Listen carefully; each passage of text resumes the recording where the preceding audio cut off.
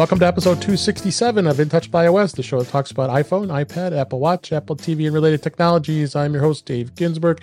My guest this week, she's back, Kelly Guimont. How are you doing, Kelly? Hi, David. I'm doing all right. How are you? Doing well. Glad you're here. And Ben Roethig is here as well. How are you doing, Ben? I am doing great. I had some gremlins during the big show earlier today, but thankfully those were all vanquished. Well, that's good.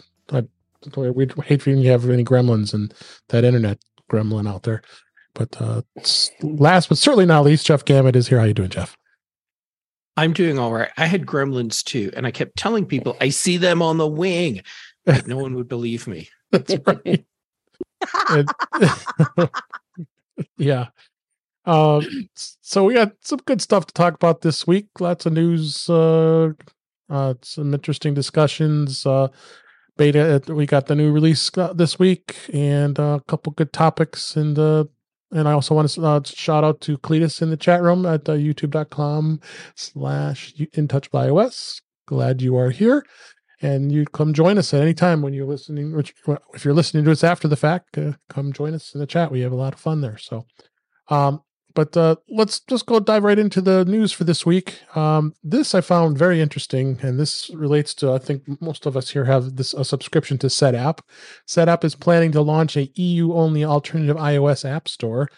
SetApp is planning to launch its own alternative in 2024 to take advantage of the law changes that will allow third-party digital storefronts to exist on iPhone and iPad.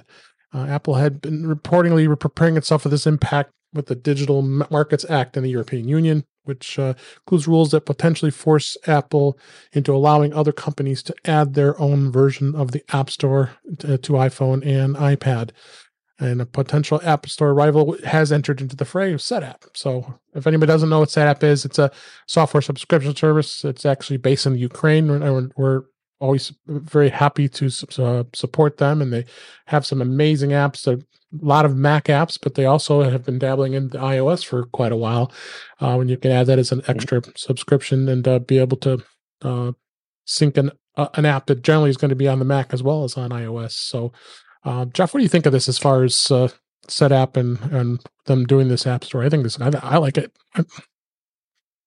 It makes business sense. They'd be foolish not to do it, and if they didn't, someone else would. So announcing now that they will have something ready come, March 2024, yes. when the EU law goes into effect.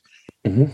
Good. They're ready for this when it goes down, and that's completely independent of how people feel about whether or not you should be able to buy apps outside of the iOS App Store. Knowing that this is a thing that's going to happen, this is just a smart business move. So good for them. Yeah. How about you, Kelly? Something, don't you wish that we could have this in the US? I like them to be able to. I do. I think this is great for a few reasons. Number one, if you're familiar with SetApp, it's a trusted name. MacPaw is a trusted name. They've been around a long time. They had an impeccable reputation already before they came out with SetApp. They made great utilities. They were a good contributing member of the community, all that kind of stuff. And so if somebody was going to dabble in an app store that was outside the App Store, this feels like exactly the way to do it. If I were to get this option, it would be exactly this would be like the first one I would try, because I know MacPaw, I know SetApp, I'm familiar, I like it all. And the thing that I particularly like about this is, for people who don't know about SetApp, it's a subscription that subscription gives you access to an entire library of apps, and you pay based on how many apps you want from the library at a time. So I love the idea of doing this so that I could maybe demo something for a month or two through SetApp as a day-to-day daily driver kind of a thing, get a good feel for it, see what I think. And then if I like it, if I want to, I can keep using it as part of my subscription, or if I didn't like it, I can ditch it for something else. I'm not on the hook for another 10 months of nonsense, or whatever. And I really like the idea of sort of having a vetted smorgasbord for my phone. Jeff, I know it's your old band name, but I had to go with it. So the like, I think everything about this is good. Like, if there were going to be an app store, MacPaw would be who I would think would be able to manage it. All of their apps are going to be very well vetted, and they have a good reputation for not being a place that's going to have, something very sus that's a weekly subscription kind of a thing, or, it's a barcode scanner that needs access to all your contacts, wink, like none of that kind of stuff. And so I really think that this is a really good way to go about it. So I'm very much looking forward to it in that case. I think that there are others who will have less honorable intentions in opening their own app stores. So, we're going to have to be careful of that, of course. But right. This is one that if I were given the option, I would absolutely use. Ellie, I have a hypothesis on how this will suck. I am not surprised. Yeah. All right. So picture this. Apple needs to have a way for app stores in the EU to be a thing without screwing up everything else that they have going on. Correct. All right. So it seems to me the easiest way to do this on Apple's part, while claiming they're protecting the integrity of the iPhone and protecting our security, while also complying with the letter of the law, not the spirit of the law, would be to make an app, to make the other app stores create an app that has to be on Apple's App Store. You install their App Store app, and now everything you do, as far as purchases, subscriptions, whatever, all of that has to live inside that app. So when you want to launch the apps that you have that come through this other app store, you have to launch their App Store app and then launch the app inside that, and it stays sandboxed inside there. Right. Yeah, it has to be sandboxed. Right. Okay, what about billing? Well, since those app stores are doing their own billing, then you're paying for the apps through that app. And you remember how at some point in the last couple years, Tim Cook said, look, if a time comes when developers are able to sell through alternate app stores, we will still find a way to get our 30% cut. This would be a good way to do it, because now they can monitor all the sales that are happening inside that third-party app store app. Yeah, I was wondering how Timmy Soprano was going to get a taste there. So, yeah. So I could be totally wrong, but it wouldn't surprise me if this is what Apple does. Let's get Ben in here. What do you think on this, Ben? I mean, MacPaw/SetApp is definitely a company I trust. Yep. And I have always been, ever since the DMA came out, I have always been a proponent of Apple not trying to fight this and trying to make this a win on their end. Well,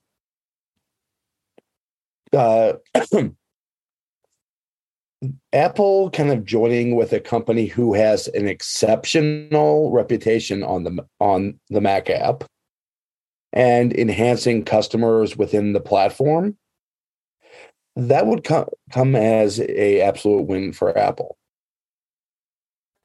It's to the point where sooner or later, legislation that, if it's not a direct copy of the DMA, will be very similar, will be coming out. I can guarantee it's going to come out in California, and if it comes out in California, it's going to the rest of the US. So this genie has been let out of the bottle. I hope that's true. I do not expect it, because I also know that there are still a whole lot of really reasonable consumer protections in the EU that are still absolutely verboten in the US, including all the hippie places like the West Coast and all of that. So there are still a lot of places where some of those very common sense sorts of things are absolutely not a thing in the United States. So I really want that to be true. And I really want Apple not to go the malicious compliant route with this. I really do want it to be a reasonable experience and be a great thing. And so I really want for you to be right. I just can't say how realistic it is. Yeah, but I mean, we have seen politicians from both sides getting on this open up the App Store train. Yeah. Well, it's definitely going to be interesting to see where it goes, and fingers crossed. Wait till next year to see how it evolves, and we'll go from there. That's all guys can say with that. Next story here, and we've been talking about this a few times the last couple episodes about the great company that makes all those great cars, GM. GM admits no technical reason CarPlay couldn't be in future EVs. Earlier this year, as we know, GM revealed that they're planning to phase out CarPlay, which they're absolutely insane for doing that. Well, they this week, as we record this, they introduced the unveiling of 130,000 plus Cadillac Escalade IQ that will launch in late 2024, with a promise that the automaker will confirm that it won't support CarPlay, which we already knew this. So I think this is they're really saying this is more of a political move than a technical one. But the car journalist here on Mac Rumors that talked to this in a video interview with them from GM, and saying that the omission that they shared that the decision was made due to EV specific functionality such as utilizing vehicle charge state information to assist with navigation routing. While using CarPlay or Android Auto, the user's phone had no knowledge of the vehicle's charge state, and GM believes that forcing users to use the built-in Google-based system, which can account for this information, will deliver a better experience. It goes on and doesn't give an actual. It's actually not a technical decision. GM could update the infotainment system and other upcoming EVs to add CarPlay if it finds customers are demanding it. Okay, of course they're demanding it. So they're already demanding it, and you haven't officially taken it away yet. So this article actually kind of really wakes up the fact that which we pretty much knew why this is happening. Don't you think, Kelly? Well, I think the official line on this from GM the entire time has been don't wanna. And the reason they don't wanna is because they are apparently now all about extracting shareholder value, because the thing that nobody is talking about in this is that what GM has pointed out is that if we give people CarPlay, they don't pay an annual subscription for the right to plug their melon farming phone into their melon farming car and make things happen. And GM is against this kind of behavior because hello and welcome to late stage capitalism. You will not enjoy your stay. So that said, first of all, shout out to Jordan Golson. He started it too. I remember him from back in the day. And hi, Jordan. Is really exciting to see that you're still getting out there, getting after it. That was part of what caught my eye about this article in the first place when I read it before the show. It caught my eye because I'm like, wait, I know that guy. But I also think it has been fascinating to me. And Jeff, I think I brought this up last time. This is a very currency situation of, we are going to continue to make the wrong decision, and we're going to continue to walk around proud of ourselves as though we've made the right one, because we clearly have absolutely no room reading skills whatsoever. Yeah. So again, I say, lol. Yeah. What do you think, Ben? I mean, obviously, there is no technical reason why they can't do this, because Volvo also runs a system based on Android Automotive. And guess what? They run CarPlay. They will be updating to the new CarPlay experience. I mean, this is 100% a money grab on GM's accountants. And they seem to have absolutely no idea the backlash they're running into. But personally, I think from the wording here, they probably have CarPlay already integrated. So if this goes pear-shaped, they can fix it in a hurry. And then they'll look good for being all responsive to the customer. But if nobody screeches too hard about it, then it's fine. By the way, I have recently used the CarPlay experience in a Volvo, and it's just CarPlay. It's the most boring review. You plug your phone in and it's fine. Everything's great. There's apparently a wireless option, which is not what I was using, but you plug it in and you're done, and that's it. And it's just amazing. And yet they power everything inside the car if you don't have your phone plugged in with Android Auto. So it can work together. It's not like there's not a possibility of being able to pass the charge information to the phone if that's the thing you're trying to get hung up on. Like, really, dude? Really? That's where I'm at.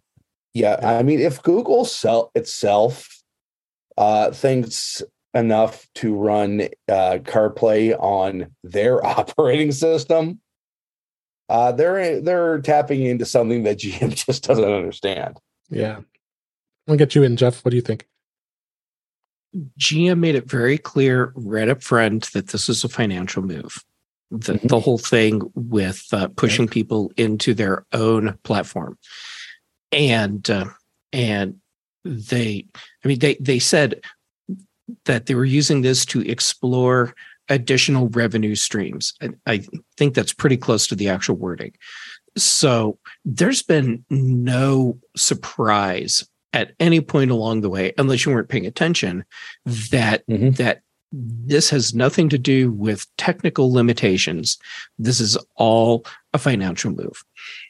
What I think they're doing here by saying, of course, there's no reason why you couldn't run CarPlay or Android Auto on our platform if we choose to let that be. And I think the reason they're saying that right now is just to kind of smooth over some of the anger, although it doesn't really help. But just to let everyone know, this is an option. So what they've done is they've set up the opportunity for them down the road to go ahead and turn on CarPlay and Android Auto on their platform if they find that they're seeing a really negative impact on sales because those options aren't there. Yeah. So we'll see what happens. I get into a point where I don't even want to talk about GM anymore because I'm just frustrated with this whole thing. It's crazy. But next story here is Apple is killing off this app that we probably forgot it existed. Apple is shuttering one of its lesser known video apps on the App Store as it seeks to consolidate everything and contain it into the primary TV app, which we knew that was happening. But we could go back 12 years ago. That was Apple unveiled iTunes movie trailers. It was a free iPhone app, and I loved using this because it'd be able to watch an iPad 2, allowed you to access your exclusive content of HD movie previews directly on your device. And it was in an era where it was really cool and it didn't generally play very good in Safari browser back in those days. It even had places where you could buy movie tickets directly in the app, and it was a really cool thing. But it was kind of faltering for many years, for the last many few years here, and it just kind of became an afterthought, and never really thought about it anymore. And I didn't realize it was still around until this caught my eye. So. And Apple even had the trailers website. If you go to it right now, it's an old school layout that looks like the reminiscence of an iTunes store for circa 2011. So it is pretty bad. So if you go there and take a look at that, but there is a prominent banner on there now saying that the Apple TV app is the new home for iTunes movie trailers. Nothing that happens there yet, but it's gonna happen soon. I think it's gonna disappear. Wasn't that a tvOS app as well? Like, isn't? I mean, like, yeah, it had tvOS pre App Store, App Store tvOS, TV or something. Yeah. Okay. So that one I remember because I totally fell down the trailers on the Apple TV rabbit hole. Oh yeah, I loved watching those things. Well, there was no YouTube at the time on the Apple TV, like in the app there was no App Store, so there was no YouTube on the Apple TV to be able to watch that stuff great big on a good screen. So, episode 7 trailer comes out. I don't need to elaborate on episode 7 of what. That was how I watched it a bunch of times. It was super awesome. And that's I'm a little disappointed just because I also liked sort of the old schooliness of it. There's been a lot of chat about like it's time for the OS to get less flat and a little more interesting again. And that's one of those ones that reminds me of what we used to get to look at on a regular basis. Yep. What do you think, Jeff? I think that Apple decided a long time ago that they didn't want to compete with Fandango in this space. Right. And so they just left the app and it's just been sitting there untouched, and they know that it's about to break. Therefore, they're discontinuing it and just pulling it before that break happens. Yeah, but they haven't pulled it yet. The app is still there. So you actually could still download it to this as we record but I bet this. Something but it's old. Something that's coming with 17 is probably gonna squash gonna bust it up. That's my assumption. Yeah. So Fandango gets the whole market, and Apple tells us ahead of time, hey, this is going to be gone, and they don't have to explain to anyone that it's going to be gone because it breaks in iOS 17, and we are not investing a single dollar in updating the app. Yep. I'll get you in your Ben. What's your thoughts? Part of me wants to think the only reason they haven't pulled this yet is because Apple itself forgot about the app. But I mean, honestly, with Fandango and YouTube, the last time I actually used the app, Mac OS versions had cat names. That's true. It's a legacy app along with the TV show and movie apps. Yep, that is true. So honestly, though, David, without clicking through, I thought you were going to say this app that you forgot existed, and it was going to be Apple Books on Mac OS. That's another story. And that's why you have me on the show. Yes, it is. You are funny. Next story here. The Google app on iOS now can use AI to summarize articles. They released it this week, actually yesterday as we record this. It added an updated generative AI capability to its search functionality, which with the aim of helping users better learn and make sense of information on the internet. Okay. With the Google Search app, there is now a beta option to summarize a long article. The summary feature is able to provide key points from a web page along with an Explore on-page section with questions and answers pulled from the content. Google says the new SGE while browsing feature is meant to help people more deeply engage with long-term form content from creators. Shows key points on articles freely available on the web and will not summarize articles that are paywalled. So as this looks like it's AI continues on to evolve in apps here, Ben, what is your thoughts on this? Definitely. I mean, at this point, AI is going to be the I can't speak today, differentiator in basically search engine companies like Microsoft and Google. Yep. How about you, Jeff? Ben's right. And I see this not as something that helps people engage. Come on, that's crapo marketing speak. What this really does is help people that are doing a lot of research digest a lot of information faster because they don't have to read through the whole articles. They get their synopsis, and then they can tag the web pages or articles that they need to go back to and reference in more detail. That's the real value in this. But the other side of it, I think that the websites that are out there that do summaries of other publications, articles, this is going to make their job a lot harder, because now that there's not as much value in writing an article about someone else's article, when you can just do a search for whatever you want and then get your summary right there. You don't need to wait for someone else to write a summary for you. Yep. What do you think, Kelly? So I think this is going to end up being one of those windmills that I personally tilt at, where like I'm the only person and I'm going to have to get comfortable here all by myself, because philosophically, I am opposed to anything that makes people engage less in, especially because they call out like longer pieces or long form articles, I think is what they said, like long form content or something. And I am against making it so people don't have to read an entire article in order to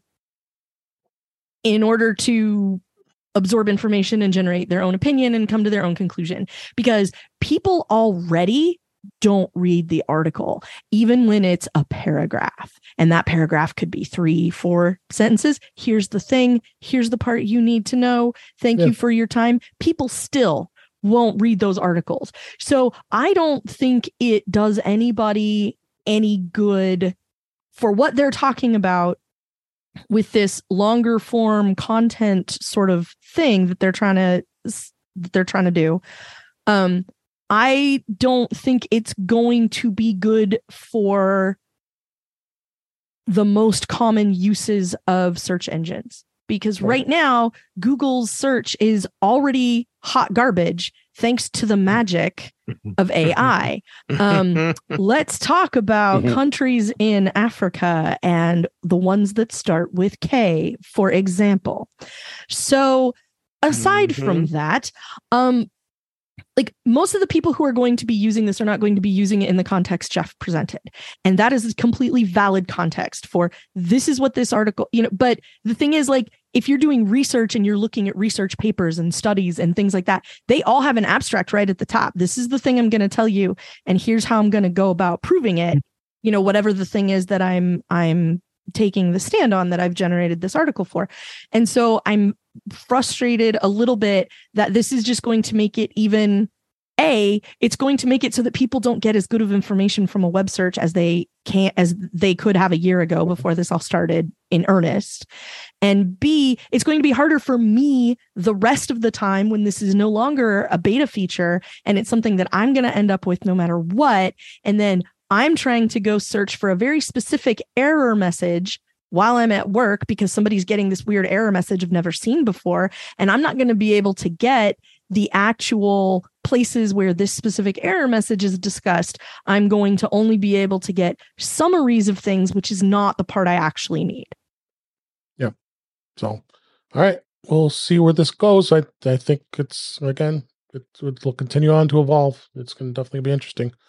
A couple more stories Before here. We go on. Oh, okay, go ahead. Because I just have to jump in with one more thing. There's another problem with this, and it's the problem of Google essentially stealing other people's content and avoiding and keeping you off of the creator's page. If you're providing summaries like this, you don't have to go to that website to read the content, which means that however they monetize that content becomes more difficult, which means that there will be more content that goes behind paywalls because that's the stuff that Google isn't going to summarize. Yep. And now I know why Google is doing it. Because first of all, not everything needs AI attached. Let me just repeat that for the people in the back. Not everything needs AI attached. It really, really, really doesn't. Yeah. Your floor wax does not need AI. Your dessert topping does not need AI. Your 2x4s do not need AI, and it's coming, and it's going to be dumb, and yet it's going to be coming. So, Jeff, that makes complete sense. Now I understand why Google is so hot to do this. That makes everything make sense now. Yep. Actually, if Skynet wanted to wax my floors, I'd let it. Okay. At least you'd be getting something of value out of it. Exactly. Perhaps. You might. All right, let's go on to a couple more stories before we go into the topics. Apple's Apple Card is monthly financing is going to be no longer available for SIM-free iPhones. Apple announced this week. The monthly installment plan will require those who use the feature to purchase an iPhone that's linked to AT&T, Verizon, or T-Mobile.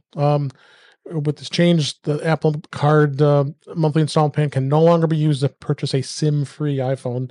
All phones purchased through the Apple Card monthly installment plan are unlocked, so the carrier switching is available at any point. But at purchase, you have to declare an actual carrier. The top three, it looks like. You buy a SIM-free phone and then linking to a carrier like Mint Mobile, it will no longer be possible doing installments. And Apple has announced these changes. It was back in June. The monthly installment plan has been actually updated. Prior to now, Apple Card could be used to purchase the iPhone online with an option to connect it to a carrier at a later date. So they're really getting a little stricter with the carriers. You know, they also changed some of the payments. I think the Apple Watch, which was 24 months, which I think is crazy for if you're buying an Apple Watch for $500 or $600 and paid off in 24 months. I mean, it was a little crazy, but they're moving those down to 12 months. And the Mac is, I've bought a Mac and it's been 12 months. So that's fine for me. But definitely going to be interesting to see where they go. And I'll combine this with the other article we're going to talk about. We can talk about all this ones. Apple Card continues to be a consumer hit despite the Goldman Sachs turmoil. The JD Power and Associates have today crowned Apple Card the best co-branded credit card for customer satisfaction with no annual fee. Meanwhile, Apple Pay and Apple Wallet VP Jennifer Bailey once again touted Apple's relationship with Goldman Sachs and despite the reports to the contrary. So obviously those are all rumors, as we had been talking about. So it's interesting to see that Apple Card has got some good customer satisfaction. I think all of us here have one. I don't know if you do or not, Ben, but we all have had excellent experiences with it. So Kelly, what's your thought? My last excellent experience was getting new iPhones for my in-laws on Mint Mobile. So yeah. I don't know what's going to happen this fall because I'm also on Mint Mobile and I am in line for a new phone and I don't know how I'm going to pull this off. Yeah, I don't know. Because unless I'm going to pay it all at once, which is an option, it's just not the comfortable one. So right. I don't know. I don't know what's going to, it may just not get to go on my Apple Card, which is kind of disappointing. But I feel like this change wouldn't have happened unless there were shenanigans. There had to have been enough shenanigans and people gaming the system in order to do this. And I can't figure out how somebody would go through the rigmarole of getting an Apple Card just to go do SIM-less iPhone shenanigans. Kelly, I think you're looking to the wrong parties for shenanigans. I don't think it's the users. I don't think it's a consumer. I think it's the big three carriers. Yep. I think they are doing some shenanigans and have pushed for this. And whatever they presented to Apple, wow, that's a really nice spaceship campus you have there. Be a shame if something happened to it. I'm just trying to figure out. Yeah. Well, no, that's why I assumed it was users because I don't know what kind of leverage the carriers would have when, I can't add it up. That's all. I don't know what kind of leverage the carriers could have to be like, yeah, that's a real nice rainbow arch you got there, but why that would be a bad idea. So that's the part I'm trying to figure out. And there was also a report today, actually, I heard that the carriers have had a major drop in revenue because people aren't upgrading their phones as often. Where I think AT&T was down 7%, T-Mobile about 25%. So they're, taking losses here. So maybe this kind of had that. I'm kind of thinking maybe that had a little bit to do with this, forcing Apple's hand to don't make it so easy for them to buy an iPhone without linking it to a carrier of somewhat. What do you think, Ben? I will start out with the good part. I mean, the reason the Apple Card has been so popular is, Apple has been doing things that make sense for the consumer, which is something you do not always see in card lending services. Right. With that being said, this makes the Apple Card incredibly less desirable for me. For a lot of people. Yeah. Yeah. this will lead to a significant drop in revenue for that division. And I mean, what can I tell you? VMO, or VMO, I can't talk right now. MVNO. MVNO have become more popular for a reason, especially Mint Mobile, which has been so popular. It's actually being bought by T-Mobile from Ryan Reynolds. Mm-hmm. And here's the other part about it. These the MVNOs are actually more profitable to the wireless companies than postpaid services. Yeah, so this, all this is going to do is end up increasing that length cycle. I mean, I was considerably I was considering and am still moving from the mothership to Mint Mobile. Stop considering. Right now, just make the jump. Yeah, right now I'm going to have to decide whether I can upgrade from my 12 Pro Max or make the move, because I can't do both. Yeah. Well, I already got I'm on the Apple upgrade program, and that's through the Citizens One Bank.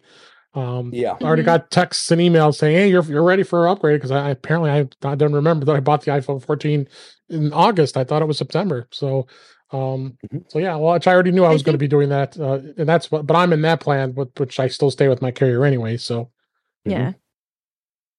I mean, Ben, it's been awesome. I've had no issues with mine, especially SIMless, because it's all eSIM with. I mean, you can do it either way, but I did my eSIM through Mint Mobile, so I didn't have to wait for them to send me one, and it's been great. And it's depending on what they tell us about the new phone.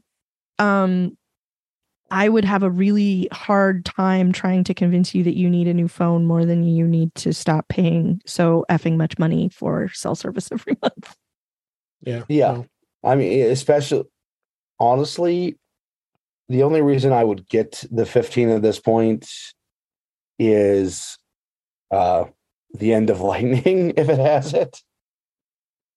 As far as being a phone goes, my 12 Pro Max still runs like a champ. I could just upgrade spend $80 on a new battery, and it's going to be fine for a couple more years. I agree. Yeah. All right, Ben, I may do the same thing. Just put a new battery in my 12 Pro and call it good. I already put a new battery in my 12 Pro a couple of weeks ago, and it's like a brand new phone. I'm very excited about the entire thing. Yes. There you go. So, Apple, you made too good of a phone 3 years ago. Well, I'm still having it. I mean, Jeff and I, we always talk about the Chaffin's razor, and I'm still trying to figure out what it is that would make Apple go, yeah, okay, let's do that. I think that there was, something that the big carriers did or threatened that made I just Apple can't figure say, out, let's not do this.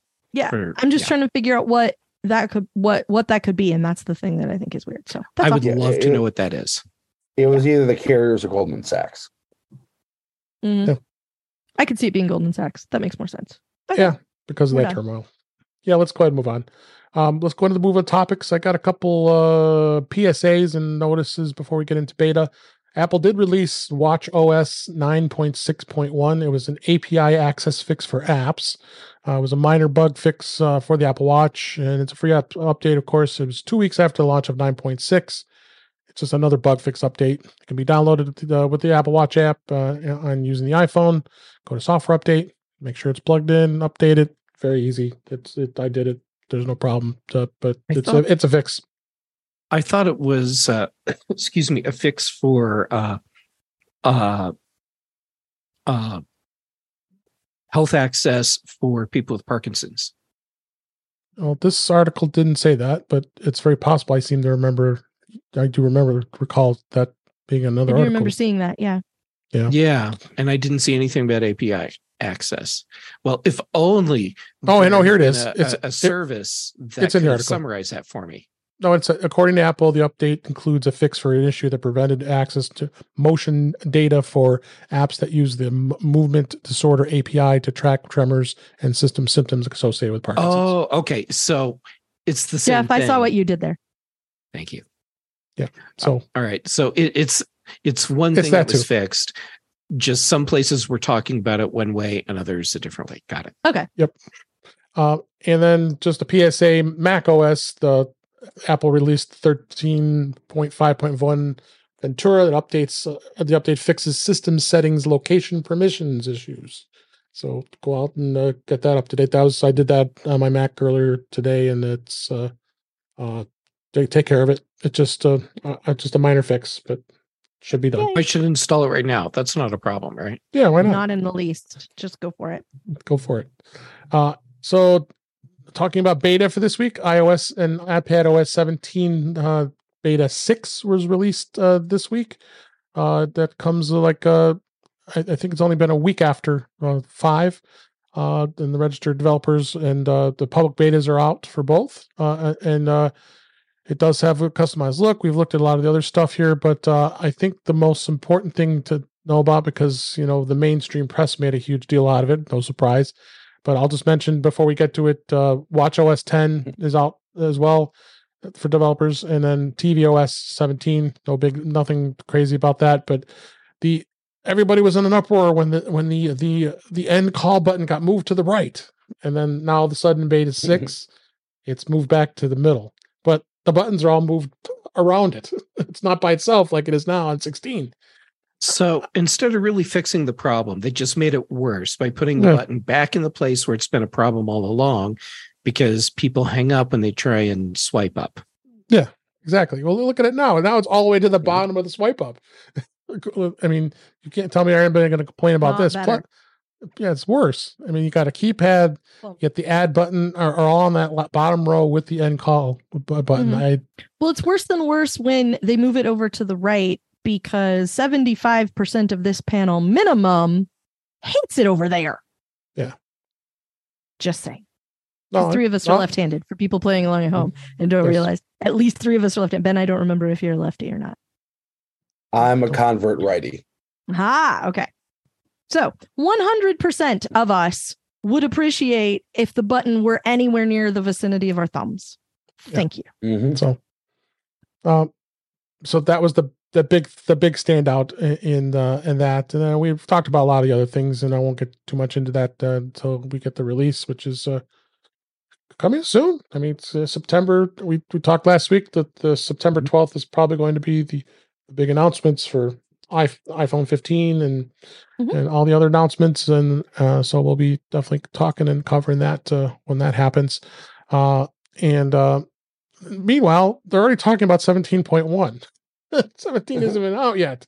They're saying that testing is ramped up right when it released. The watchOS, they also released a 16.6.1 that was not released accompanying it. So that kind of makes you think they're saying that it might jump all the way to 16.7.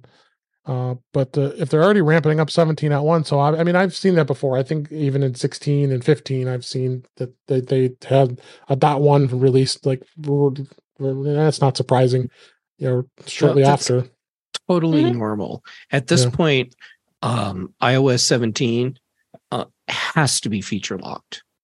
Now, they playing around with some interface elements. Right. Okay, but actual features, that's been locked in. So if they want to bring in features that aren't going to be in the initial release, and if they know that there are things that they want to address that simply can't be done as part of the feature lock release, then sure, you start working on that 0.1 update so that you can address those things that aren't going to be in that initial release. So I'm not surprised at all, just like we've seen in previous versions, that there's a 0.1 update that's already in testing, even though we don't have the actual shipping first release yet. Right. Yeah. We're at B and C beta releases right now, which means we are 1 or 2 betas away from an RC. Anything that is more experimental at this point has to be basically sent right down the road. It's going to be part of a dot release later, like other things we've seen in the past, which I appreciate as an approach. Yeah. Like beta testing aside, the fact that they've realized that everything that's on that slide at DubDub in June doesn't have to show up in September. While it was apparently a revelation to someone in Cupertino, I'm really glad they had it, because that was always the case. And that's also, we have emojis on iOS, which is what makes everybody upgrade. And it's nice to have other things, to have that on macOS as well. Like here's a new collaboration feature. Here's a new update to something that you only get if you install the release, that also includes some security fixes so that, people can't ransomware your computer and stuff like that. So I appreciate that this is the approach that they are finally taking. And I'm very glad about that. Yeah. The good news here is iOS 17, watchOS 17 or watchOS 10 and tvOS / HomePodOS / blah, blah, blah, blah, 17. We shouldn't be seeing them that far after Labor Day.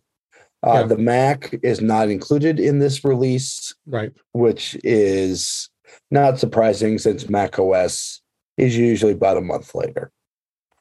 Yep. So we'll continue to cover beta, let you know. And so far, it's 17 seeming pretty solid.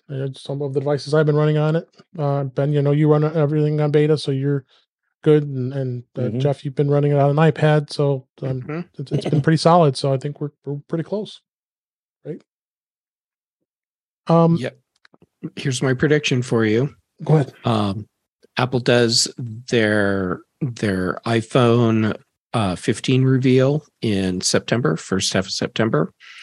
They announce that it will be in users' hands and on store shelves like a week and a half later.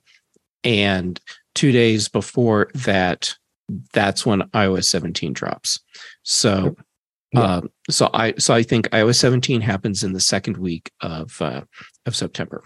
Right. Usually drops the day after, not too far off after the announcement itself. So at least that's but the track record's been.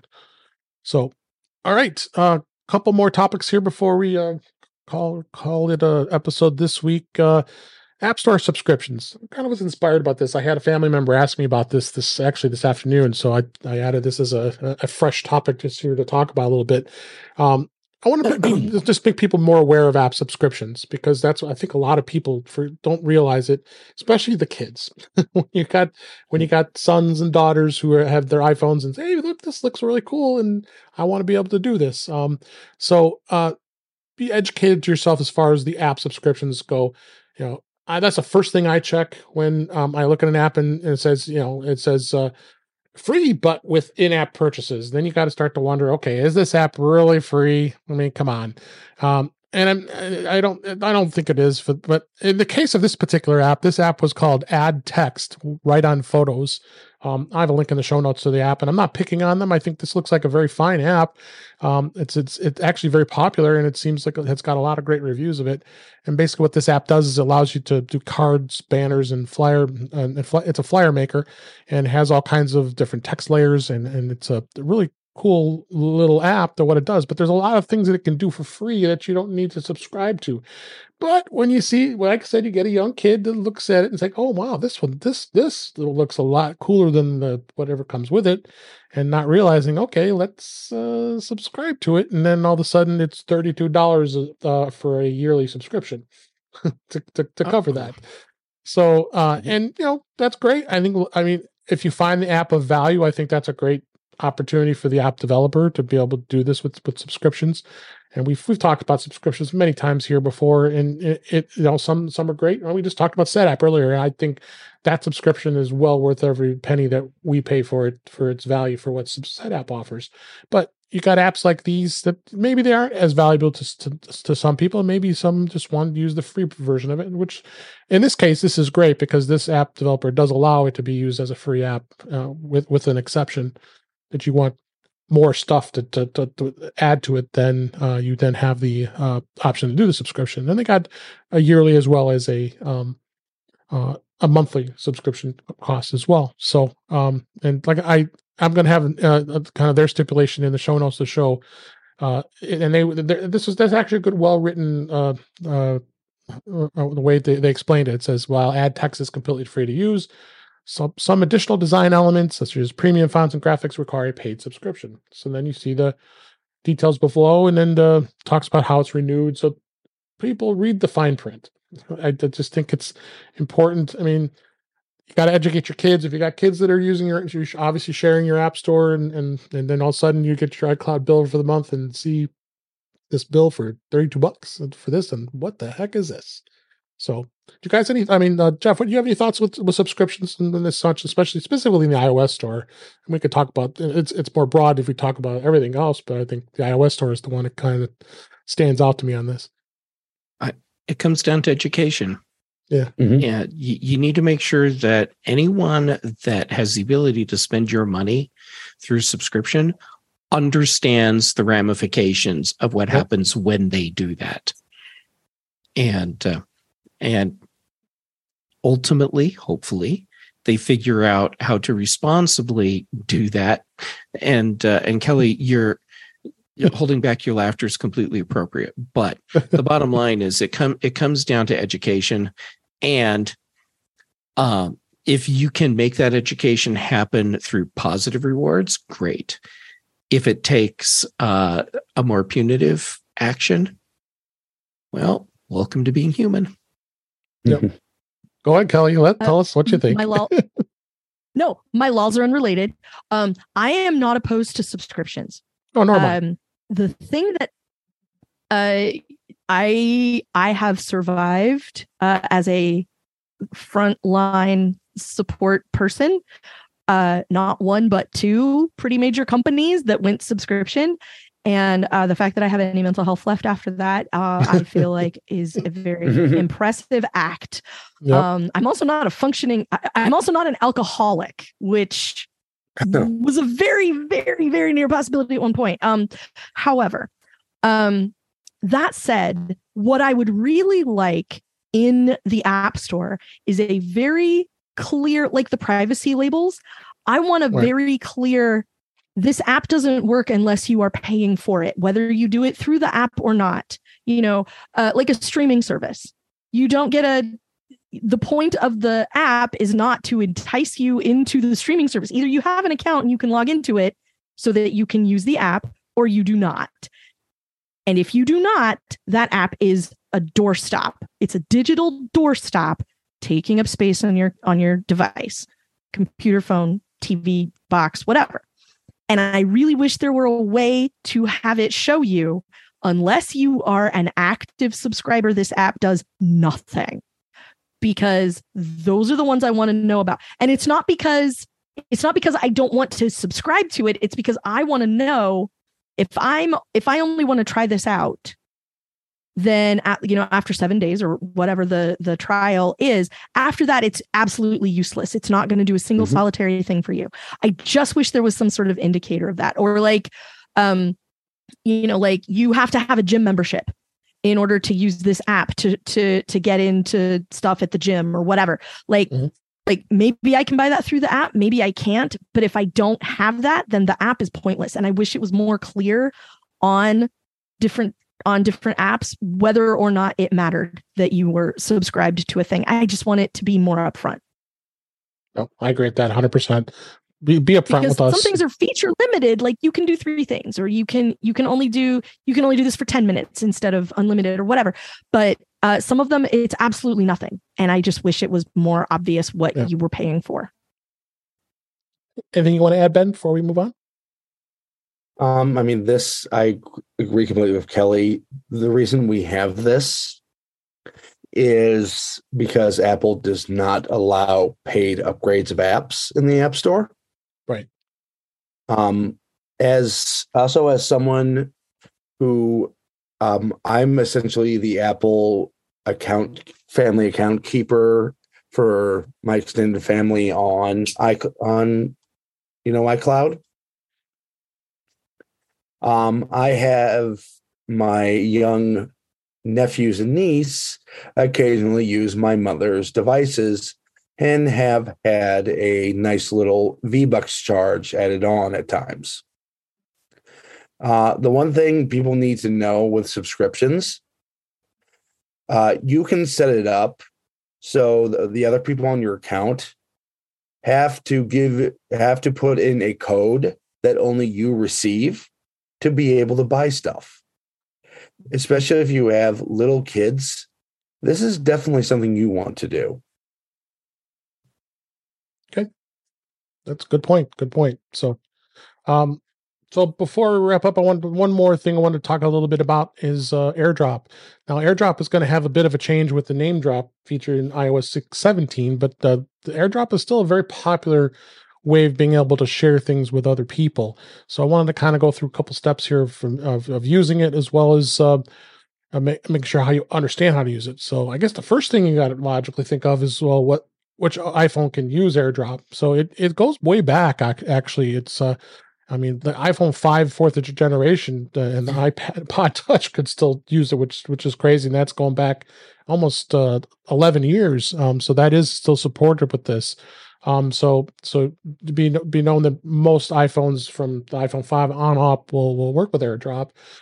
Number one thing you got to do is make sure your iPhone's unlocked. If it's locked, it's obviously not going to work. So it's important to have it unlocked so you're using that. So the other thing too is if for some reason it isn't working, I've done this before, is you can toggle the Wi-Fi and the Bluetooth on and off. That'll help with some troubleshooting to get it to work properly, and that tends to help as well.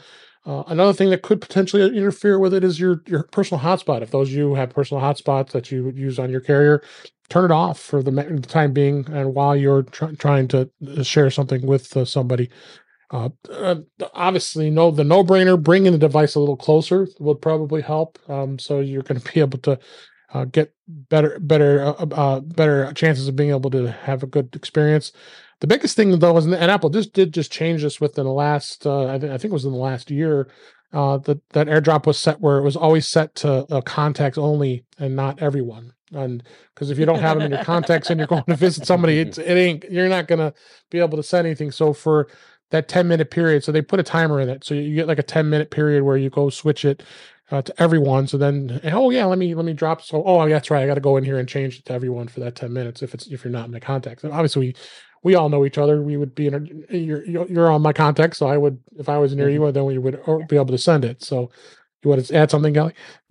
Just that I have had fun with this in gatherings of lots of people who don't pay a lot of attention to their AirDrop settings. Yep. I agree, because they can leave it on. Yeah, because a lot of times you want to keep it off. Yeah, because not even your contacts. So yeah, go find that fun little screenshot that you saved of that thing off social media that time. It lists when you're every phone. You're sitting at the movies or something. Like, go pull that up and hit the share arrow. And hit that share arrow and look at all of the phones that show up because it's fun. It's crazy. I also just do it because I like to see what people's stuff is named. So that's always a good time. Yeah. It's always fun. And then two more obvious things, if that of all else fails, is you can do a reset of your iPhone network settings. You go into the settings app, go to general, then go under transfer or reset iPhone, you choose reset, and then you just reset your network settings. So what that does is it clears out all your Wi-Fi connections and just gives you a clear network connection. That tends to help. And of course, if all else fails, you can always restart your iPhone. And you know how to do that now is you have to use the volume up, volume down, and then hold the power button in to get it to shut off and then start up. And always, like we've always talked about, keep your iPhone up to date. And Kel, you got another one?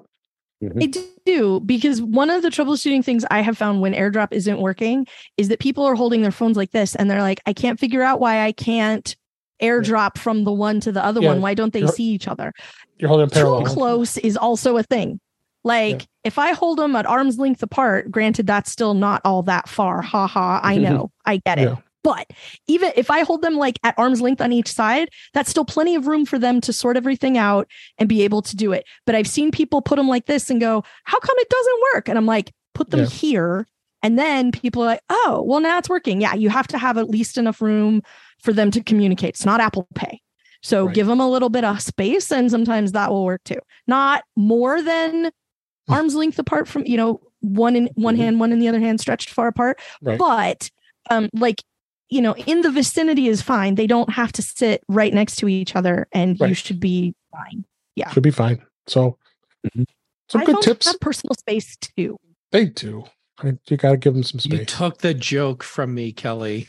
Oh, that's We've just been friends that long, Jeff. It's that's okay. Honest. The important thing is the joke was made. That's really what it was. And that's about the show. But before we go, I want to make sure I'm going to continue to mention MacStock. MacStock 7, of course, was last month, and we're going to continue to talk about it because Mike Potter, who was on last week, talked about that the virtual pass is ready to be purchased, and he is feverishly trying to get all the videos from all the speakers, including myself and Brittany Smith and Chuck Joyner and this guy Jeff Gamet here, and many others that we had a great. There? Yeah, he was. I guess he was there.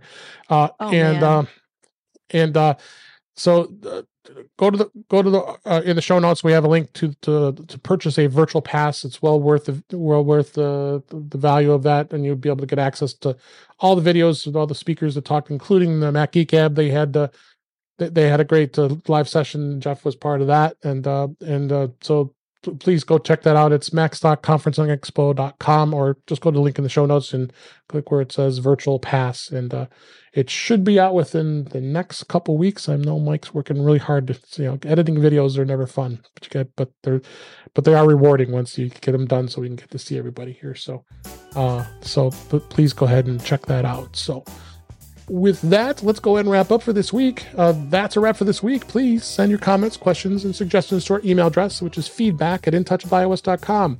You can follow us on Mastodon, which is @intouchwithios, as well as on Twitter. Support the show by buying me a coffee. I want to give a shout out to Marty. Marty, I hope you're listening, and I know you're enjoying the show. Thank you for buying me a couple cups of coffee. We appreciate it. The way you can do that is go to intouchwithios.com/coffee. I would really appreciate it. Thanks again, Marty.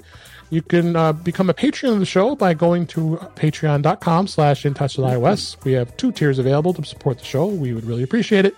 Make sure you like, share, and subscribe so you're notified when we are live streaming on YouTube, which is Thursday nights at 8 p.m. Eastern, 5 p.m. Pacific on our YouTube channel, which is youtube.com/intouchwithios, where you will be able to watch all the live streams that are left up there, as well as watching us live during that time. And all the audio past shows are on YouTube as well.